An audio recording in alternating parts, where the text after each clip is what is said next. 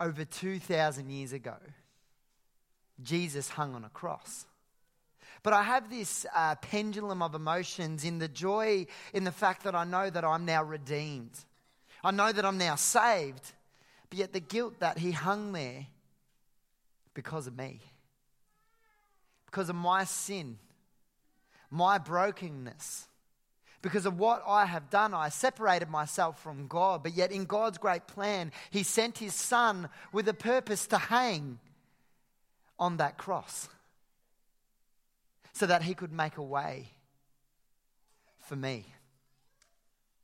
In my brokenness, in my sinful nature, God took my life that was broken but turned it into something beautiful. And this morning on Good Friday, the day that we remember his act on the cross, we have to remember that by that work, our lives have been made beautiful. So tonight in this short talk this morning, I want to talk to you guys about 3 things that I felt God challenged me as I read the scripture this week. One thing is that it's all about Jesus. The second thing is that I have realized that I am a fragile clay jar. And the third thing, and most important thing, is that he was my substitute. He was my savior. If you have your Bibles this morning, I'd love for you to turn with me to 2 Corinthians chapter 4. I'm going to read you verses 7 to 10, and it reads this. We now have this light shining in our hearts, but we ourselves are like fragile clay jars containing this great treasure. This makes it clear that our great power is from God and not from ourselves. We are pressed on every side by troubles, but we are not crushed. We are perplexed, but not driven to despair. We are hunted down, but never abandoned by God. We get knocked down, but we are not destroyed. Through suffering, our bodies continue to share in the death of Jesus, so that the life of Jesus may also be seen in our bodies. Lord God, I just pray this morning, as we are here, Lord, to remember your work and your act on the cross that was for me, that was for us. Lord God, we remember you and we thank you this morning. In Jesus' name, amen. You know, it's funny how Easter eggs got a mention this morning. I too believe there's only one particular type of egg you should buy, and that's a Cadbury egg. Does anybody else agree? Any other egg is just a waste of time. Does anybody else agree with that? There's no point. That's freebie. I wanted to start with that this morning so that you do not waste your time. Do not think that by buying a cheaper option that you will get value for it, because you get what you pay for. This morning, as I bring it back to something more relevant, my first point is it's all about Jesus. Now, for those of you that know me, I have this tendency, without meaning to make things about myself. I have been in many productions where I have added a little bit of ad-lib and a little bit of flair to my character that some of the producers may not have been necessarily happy with, but I have somehow managed to bring myself into centre stage. I'm sure a lot of you find that hard to believe. I remember a few years ago, my brother entered himself and 3 of his friends in a Red Faces competition. Red Faces, for those of you that might be a little bit younger, is where you go up. It's like a talent kind of show. So he rocks up with his friends, and they're going to be doing a thing called Boys to Men. So I thought, oh, cool, Boys to Men. Hey, James, can I be in it? No. I said to my brother, oh, I'd love to be in it. He said, no, you can't be in it. You never came to the practices. You'll steal all the limelight. We worked really hard. I don't want you to be in it. So I begged and I begged and I begged. And he finally came to the plan. All right, listen, we're going to stand on the stage across here. You can pretend to play guitar in the background. So as they performed in front of me, not that they knew I was throwing that guitar around, I was working up and down. By the end of the performance, I was stepping over chairs in the audience playing my pretend electric guitar. At the end of the night, when they won the competition, they were introduced as Charles and Boys to Men. I have this tendency to make things about myself. But if you were to reflect honestly about your own life, do you know I'm really and truly not the only one? Has anybody ever been in a situation where they say, I'm not doing that anymore because I've been doing it for ages and it's someone else's turn? Or I went to McDonald's and they always mess up my order if I was in charge. Or has anybody asked me how I'm feeling? Because we all have the natural tendency to want to make things about ourselves. But here's the thing. As I grow and as I mature as a Christian, I quickly realize that my life is actually not about me. It's about Christ that lives in me. Does everybody agree? Give me a wave if you agree this morning. If we have a look at our scripture in 2 Corinthians 4:7, it says this: we now have this light shining in our hearts. That light represents the glory of God. It represents Christ dwelling within us. It says we now have this light shining in our hearts. But listen to this. But we ourselves are like fragile clay jars containing this great treasure. Now listen. This makes it clear that our great power is from God and not from ourselves. If we have a look at another scripture, Matthew 5:16 also talks about a light, and it says, let your light shine before man, that they'll see your good deeds, but praise your Father in heaven. As I woke up this morning and as I pondered on this thought this week, I realized that both these scriptures are intended to actually bring honor and glory to God. Because it says because of that light that's shining in us, it says that it makes it clear that our great power is from God, intended to give honor and glory where it's due, to God and not to us. And then it says in Matthew 5:16, that it's about the light that shines, is that our good deeds actually leads to praising our Father in heaven. You see, we need to realize that we live our lives from this mantle point.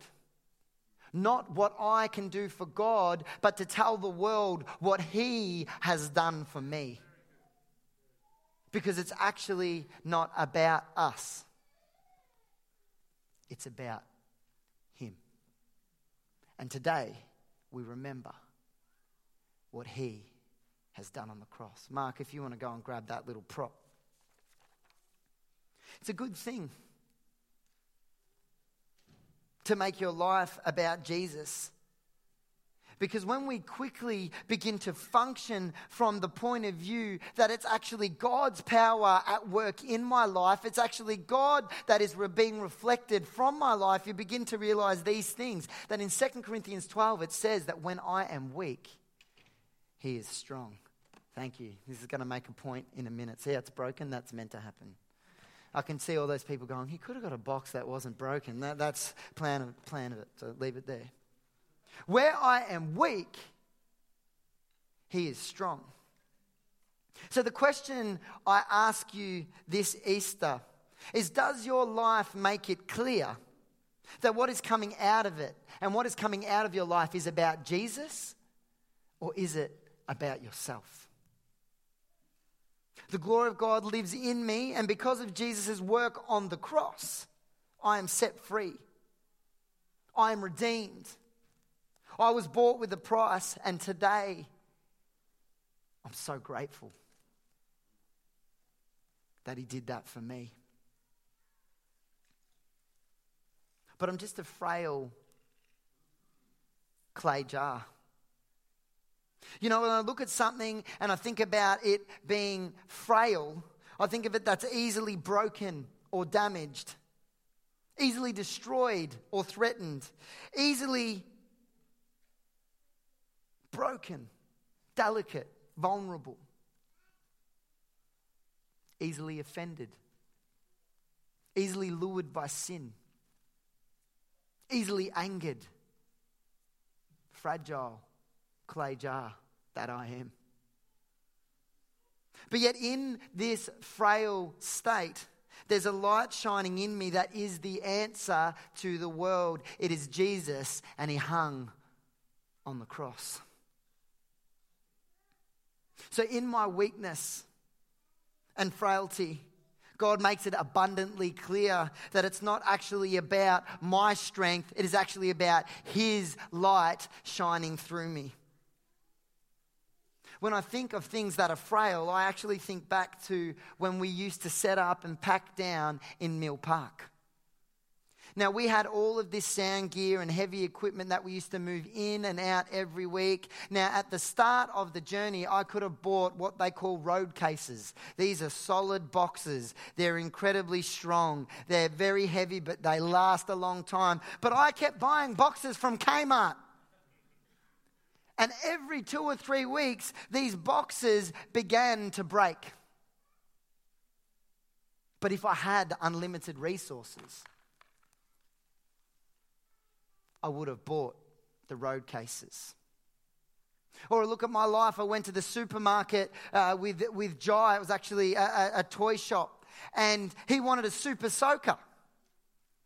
And I saw the price, but I saw the home brand version, the same size, but you could buy 3 for 1. So I bought the home brand one and it didn't work. But if I had unlimited resources, I would have got the good one.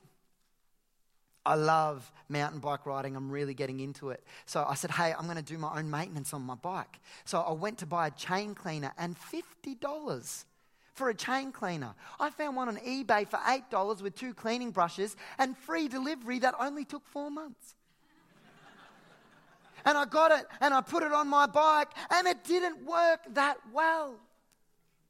Frail, brittle, breakable.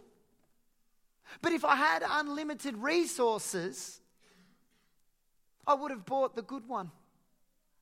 Now it says in Job 36:22 that God's power is unlimited, which means He could have created any being with the great six-pack and the stylish hair to represent His light, but yet He chose us, frail, easily broken clay jars. But this is what I realized. It's actually not about the clay jar. It's about what's within it. And Christ is what lives within you. And He died for you. God uses broken people. We look at Moses. He was a murderer who had run from his life, but yet God used him for great work. David, a murderer and an adulterer, but yet he had a heart after God's own heart and was one of Israel's greatest religious leaders. Jonah fled from his calling. The Apostle Paul, who wrote a large portion of the New Testament, was actually a persecutor and a murderer of Christians, but yet God used him. Because God is not interested in the exterior. God looks at the heart and what's within. And what within us is Jesus. He brings victory. He brings redemption because of His work on the cross. He sets us free. Can God use broken people? Yes. Does God love broken people? Yes. Because we know that in Romans chapter 5 verse 8 it says this, that God showed His great love for us, for me, for you. And yet, while we were sinners, He still died for us. I find comfort in knowing that today He hung on a cross for me so that I could be free. Do you feel like a fragile box sometimes? Good. So do I. But as we read further in that scripture, I began to digest in my mind that if we're frail clay jars, why then does God allow us to be pressed on every side with troubles but not crushed? We are perplexed but not driven to despair. We are hunted down but never abandoned by God. We are knocked down but not destroyed. Through suffering, our bodies continue to share in the death of Jesus, so that the life of Jesus may be seen in our bodies. Here's the thing, is that if I'm frail, why do you let me be pressed on every side? Why? If I'm frail, why do you let me be knocked down? I'm frail. But here's the thing, is that at the start of the reading today in verse 7, it says we carry a great light. So if I carry a great light within me, that means that the content that is within me is Jesus. Now, if I was to fill this bucket with water, what would happen? Because it is broken, its content would be lost. If Jesus lives within me and I get to a place of humility and brokenness, what should begin to flow out of my life? My content. Jesus, what's within me. So as I'm at a broken place and it begins to pour out of me, because of Christ's work on the cross, he actually continues to restore me. So that what happens is what comes to flow out of my life and my brokenness begins to influence the world around me because of his work on the cross. He restores. I want to do something very, very special this morning. I thought that it would be the right time. I'm actually going to invite my son and my daughter to come. It's my son's debut preaching gig. He's going to bring us around communion, and he's going to be supported by his big sister, Kiara. So why don't they come up this morning? Let's give them a hand. Now we need to practice something. Is this on? Oh, two. Weird. Hello. When I do this, that's your cue to clap. So let's have a practice. Hey, okay. So Kiara's here to support her brother. So generally, we teach them that when you first get up, make people laugh. It helps you relax. So Kiara, why don't you tell everybody what Mum said to do if you get nervous? Pretend people are nudie. Very good. Okay, now, Jai Boy, what I want you to do is that it's Good Friday today. So we're about to take communion. So would you be able to tell us about the Last Supper?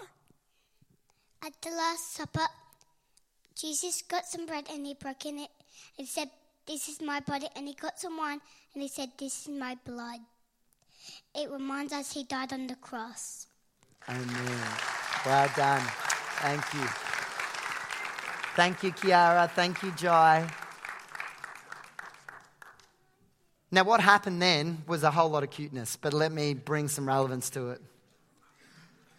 What happened is we're about to come around the communion table. And I used my son as a substitute for me. He took my place in sharing communion. He was my substitute. Let me tell you a story as I invite the music team to come up. Dan, you can begin to play straight away. There was a father absolutely in love with his firstborn little girl.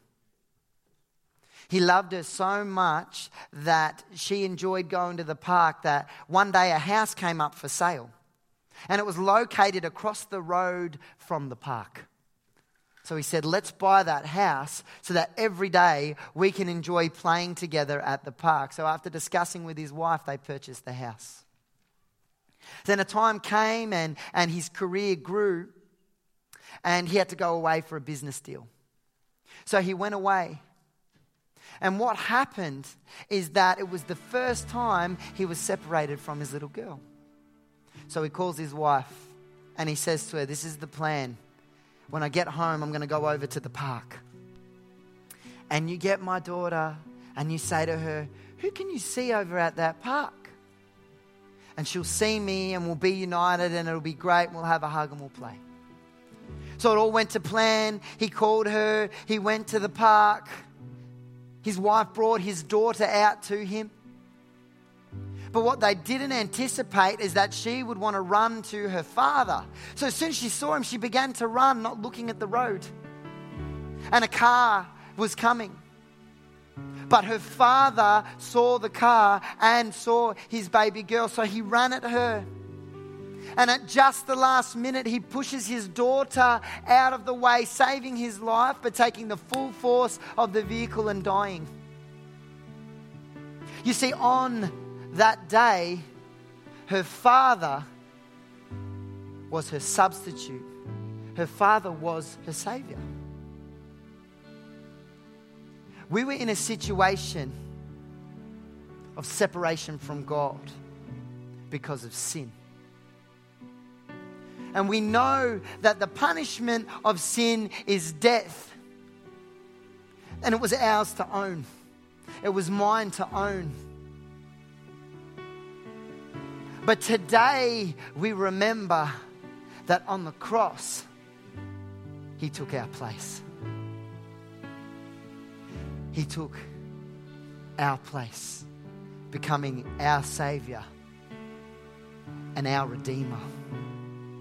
So when I think of what Christ has done for me in my life and my work, paying a price I never could pay, I never could have handled, I never could have carried. He took my place on that cross. So I know that my life is not about me, but is about who redeemed me. I know that in my frailty, He still uses me. He shines out of my light because He is my Redeemer. He is my Savior. And He died for me. So what we're going to do in a minute is we're going to go to communion stations. They're set at the front and at the back. I'm going to pray. But if this morning you need prayer, please stay at the communion stations and the people that are there will be happy to pray with you. But let's stand and let's pray. And then when you feel ready and when you feel comfortable, please come and take of communion. But as Jai said this morning, Jesus, when He broke the bread, He said, this is my body. And when they took the wine, He said, this is my blood.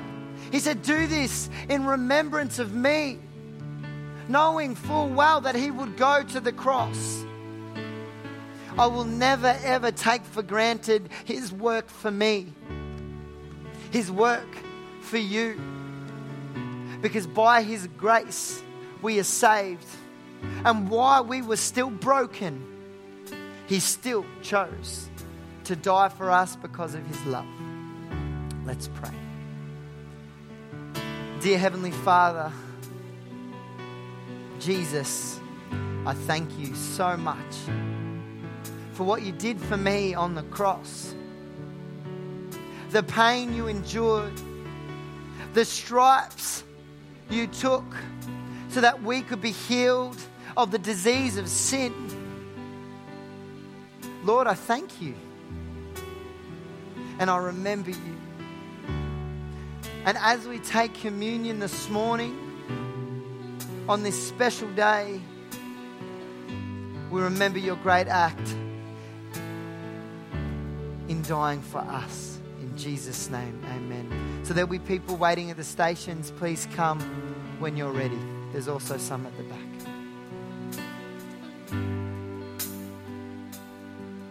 Communion. Once you've taken communion this morning, we're just going to finish with one song and then our pastor will close the meeting.